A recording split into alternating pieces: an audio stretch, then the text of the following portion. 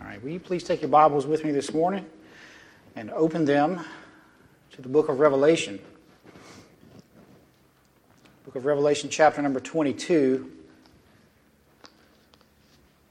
The very last book and chapter of God's Word. We're going to be reading verses 12 through 21 this morning.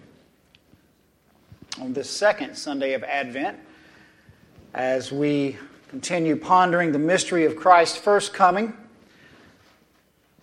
while preparing our hearts and lives for His second coming in glory. Revelation 22, verse number 12. Behold, I am coming soon, bringing my recompense with me, to repay each one for what he has done. I am the Alpha and the Omega, the first and the last, the beginning and the end. Blessed are those who wash their robes, so that they may have the right to the tree of life, and that they may enter the city by the gates. Outside are the dogs, and sorcerers, and the sexually immoral, and murderers, and idolaters, and everyone who loves and practices falsehood. I, Jesus, have sent my angel to testify to you about these things for the churches. I am the root and the descendant of David, the bright morning star. The Spirit and the bride say, "Come." And the one who hears says, "Come." And let the one who is thirsty come. Let the one who desires take the water of life without price. I warn everyone who hears the words of the prophecy of this book, if anyone adds to them, God will add to him the plagues that are described in this book. And if anyone takes away from the words of this book of prophecy, God will take away his share in the tree of life and in the holy city, which are described in this book. He who testifies to these things says, "Surely I am coming soon. Amen. Come, Lord Jesus. The grace of the Lord be with all." Amen. Have you ever gone into a situation that you really didn't feel prepared for? Maybe an exam in school, or perhaps a project at work, or some sort of deadline, or something that you haven't spent enough time getting ready for. I think the idea of going into any situation unprepared is really scary for most of us, I think. A few years ago, I was taking an online class in seminary, and it was exam time, the end of semester, and I had put the final exam date in my little phone on the wrong day. I thought the exam was on a Saturday at 5 p.m., but this exam was actually scheduled on a Friday at 5 p.m. So I thought, okay, I'll spend the day Saturday preparing, studying, look over my notes, and then I'll take it. Well, I just happened to check in, log into the class online on Friday, and I saw that the exam had already begun and had been live for 45 minutes, and I only had 15 minutes to finish it. And by the time I realized my mistake, there was really no way I could get through those 75 questions in 15 minutes. So I emailed my professor frantically, and he graciously extended the exam, but I had to take it right then without having studied. Now, this exam was a church history class. It was over the first 11 centuries of Christian history. Not the kind of test you want to take with not even a glance at your notes. By God's grace, I did okay on the exam, and my mistake didn't end up costing me too much. But there is something coming far more important than any exam, any work deadline, any project, any event.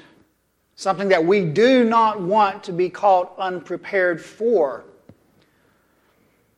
And that is the return of the Lord Jesus Christ.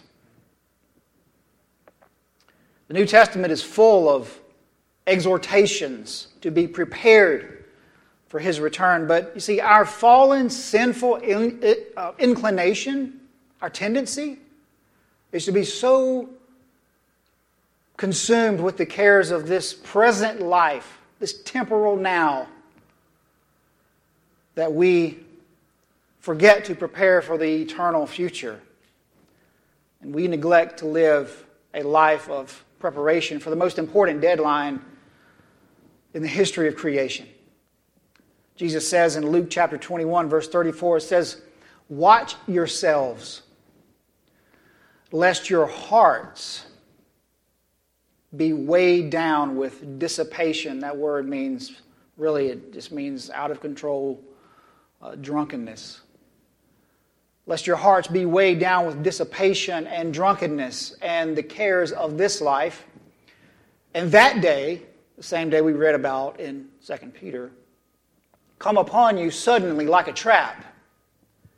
For it will come upon all who dwell on the face of the whole earth, but stay awake at all times, Jesus said, praying that you may have strength to escape all these things that are going to take place and to stand before the Son of Man.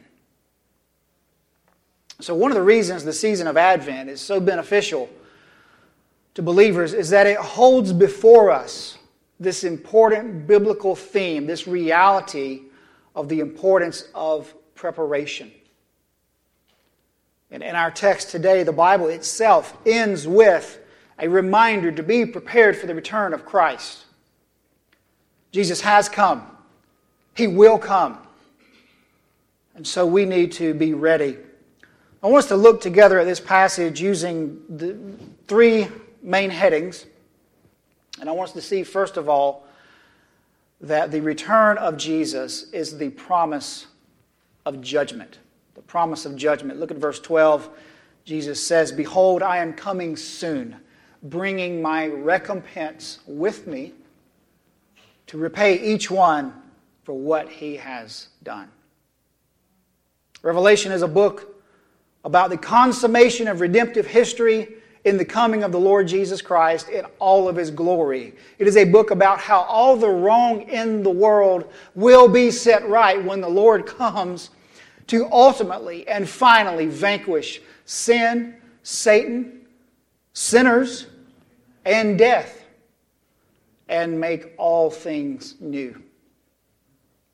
It pictures the return of Christ as the answer for the groaning of our fallen world. Do you feel that groaning this morning? Do you feel a weight of sadness over the condition of this world?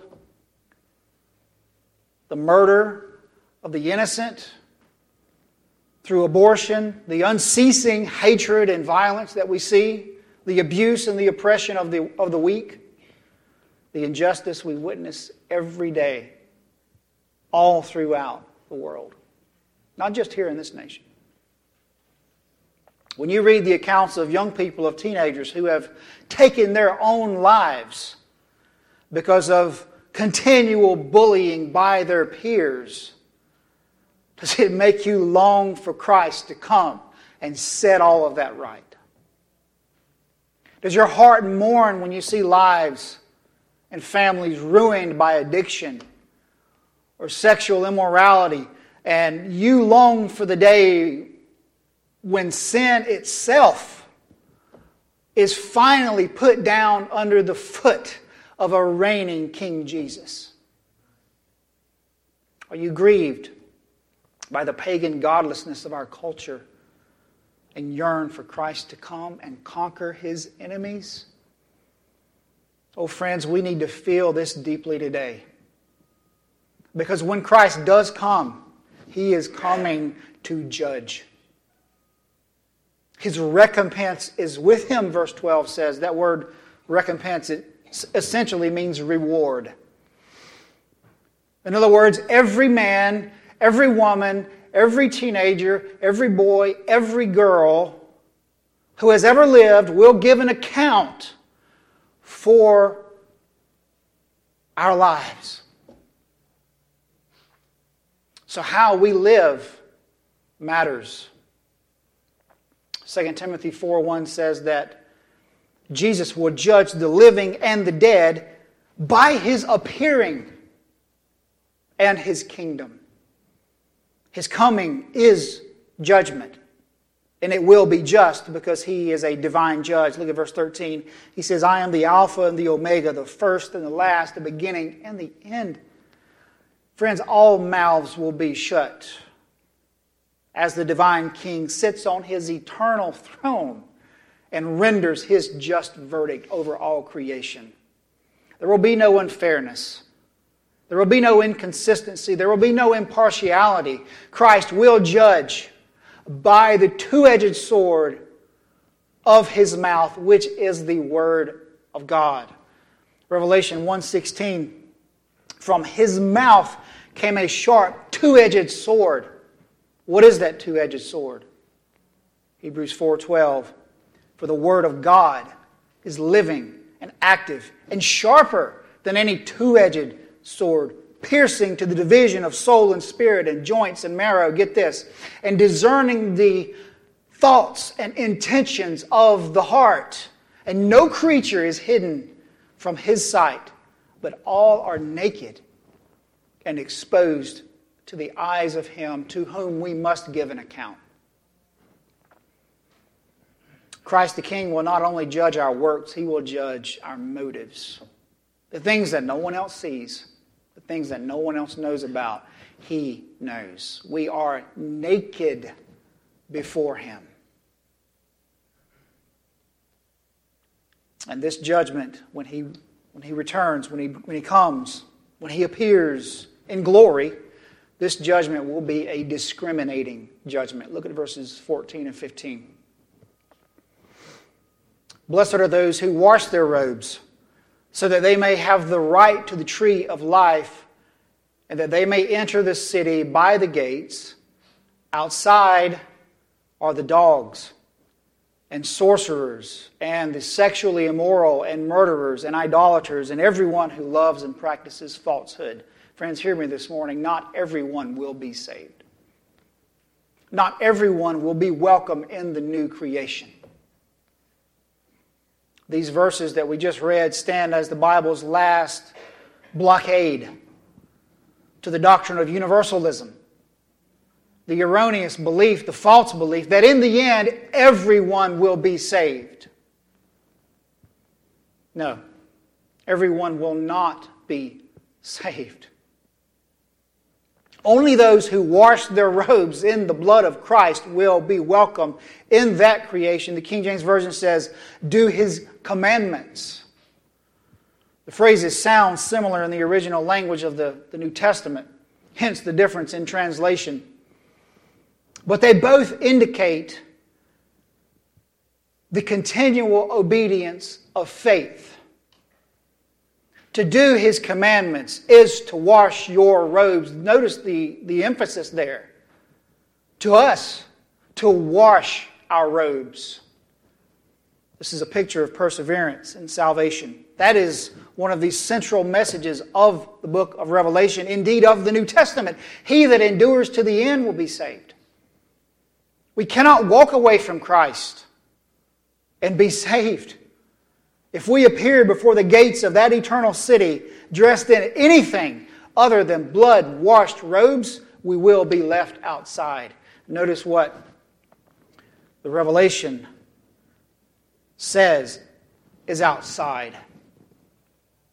The dogs, the sorcerers, the sexually immoral, the murderers, the idolaters, everyone who loves and practices falsehood. These are descriptions, brothers and sisters, of the pagan life of unbelief. The mention of dogs here, I feel like I need to explain it, because I don't want anyone to go home brokenhearted. I don't want you to think that the Bible says that dogs will be excluded from the new creation. I don't know if they're going to be there or not, but this is not what this text is talking about. Jewish culture considered dogs to be despicable, unclean scavengers And the term was at one point used to describe homosexual prostitutes. And so coupled with the phrase sexually immoral just a few words later, this verse, friends, is a strong warning that those who live outside of the sexual boundaries that God has established in marriage between one man and one woman have no reason to believe that they will be a part of Christ's eternal kingdom. Indeed, those who live that way do not want to be a part of that kingdom anyway. Now that's a tough pill to swallow in our sex-drenched culture. But there is no ambiguity on this at all, anywhere in Scripture. The sexually immoral will not have a place in that kingdom. Neither will the sorcerers. By the way, that word sorcerer there in the Greek is, the Greek word is pharmakos, where we get our word for pharmacy, drugs. Drugs have often historically been used in witchcraft and as a means to induce a altered state of consciousness or some sort of heightened sense. The sorcerers, the murderers, the idolaters, and those who live according to falsehood. It's likely a reference to the false belief system of paganism, which is everything that stands against truth. These will not be saved in the judgment at Christ's coming.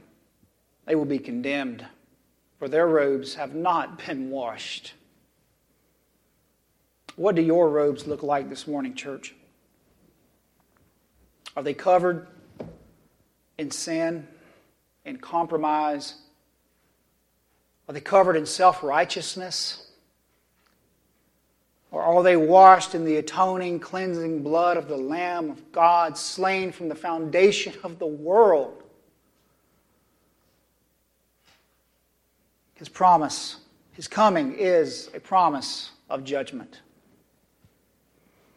But there is hope. And so secondly, we see in this passage that the return of Jesus is not only a promise of judgment, the return of Jesus is an invitation. It's an invitation. Look at verse 16.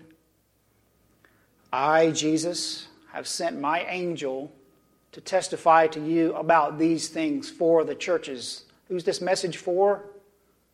For the church.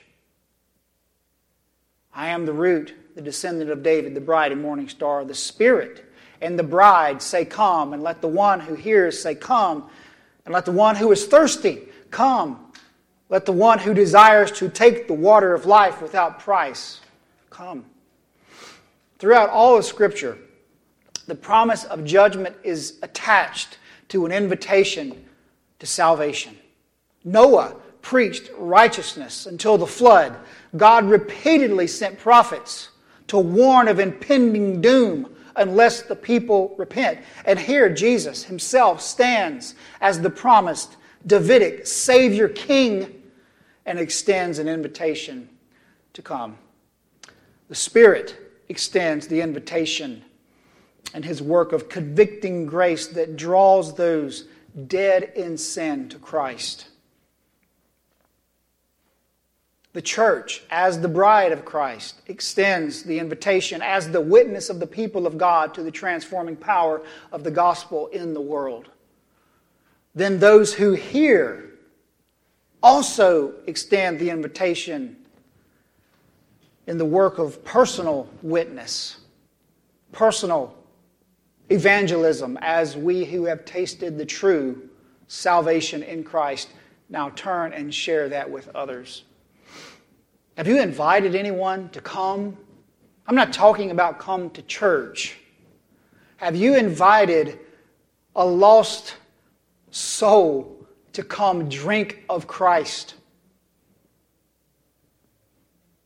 It is an invitation to all who are thirsty and who desire to drink the water of life freely, without payment, without price. And friends, that is what Advent is. It's an invitation to come. It is, as one modern hymn writer wrote, an invitation to come behold the wondrous mystery in the dawning of the King.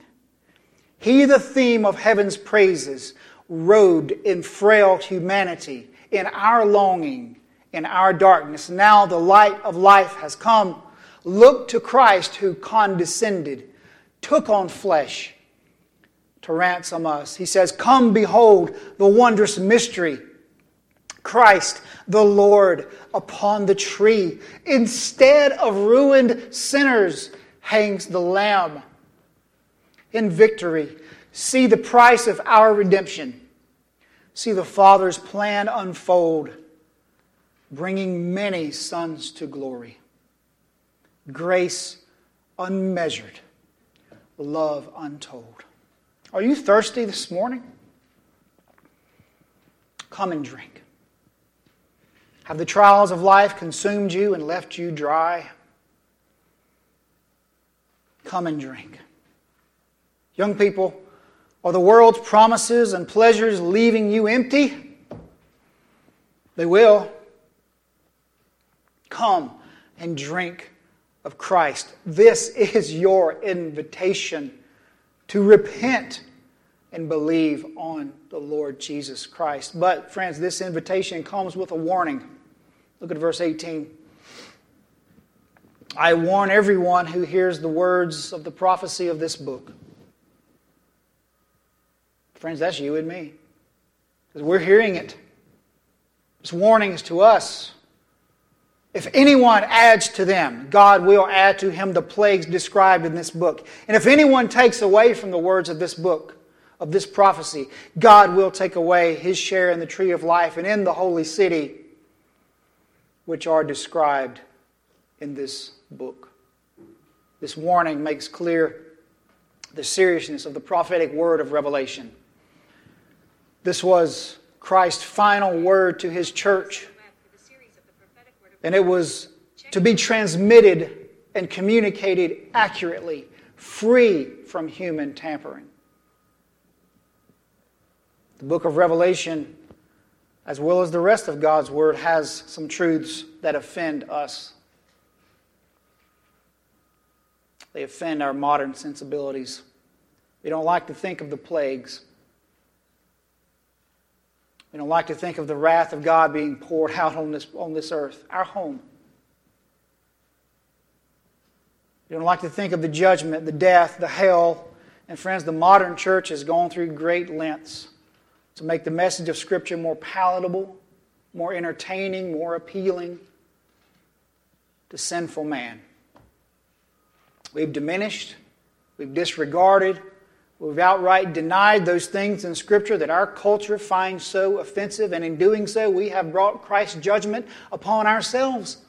And ultimately, those who change God's Word so that it better suits modern man or better suits our own personal belief system, those who do that will be excluded from His kingdom. This is no light matter. Is there something in the Bible that we find offensive? Whether that be the doctrine of creation, the doctrine of sin. Think about it, just those two right there, creation and sin. First 3 chapters of Genesis. The truths contained therein offend unbelieving man and half the church. The doctrine of sin, the doctrine of the penal substitution of Christ, that He had to suffer under the wrath of His Father in our place. He was punished for us. I've heard evangelical scholars refer to this penal substitution as divine child abuse. Or is it the doctrine of biblical sexuality?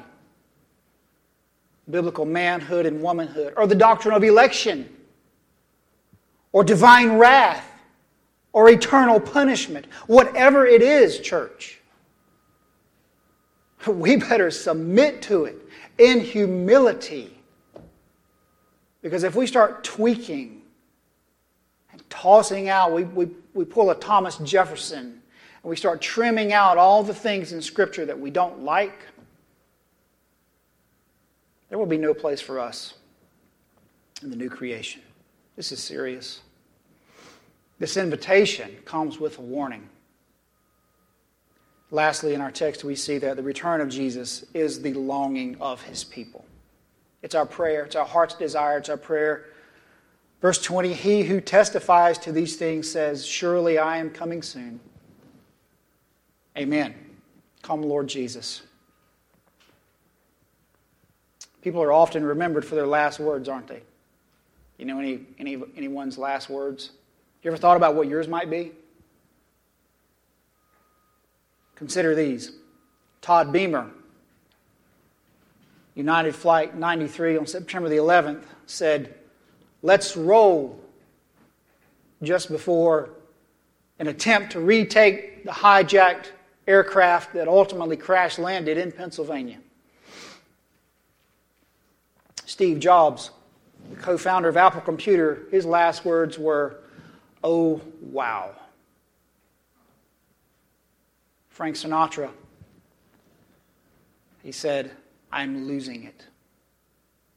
Johnny Cash, it's time. The German pastor and theologian Dietrich Bonhoeffer said this is the end, but for me, the beginning of life, just before being hanged in a German prison camp.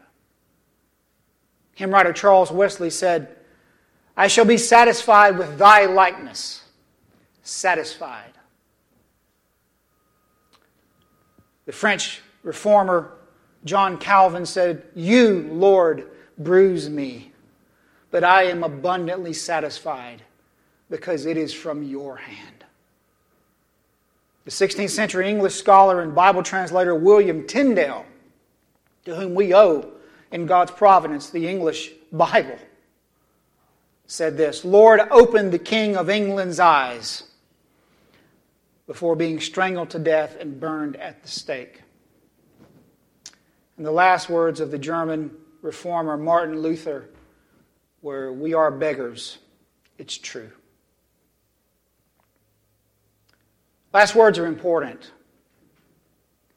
And the last words that the resurrected Christ gave to His church were, surely I am coming soon. Now let that sink in for a moment.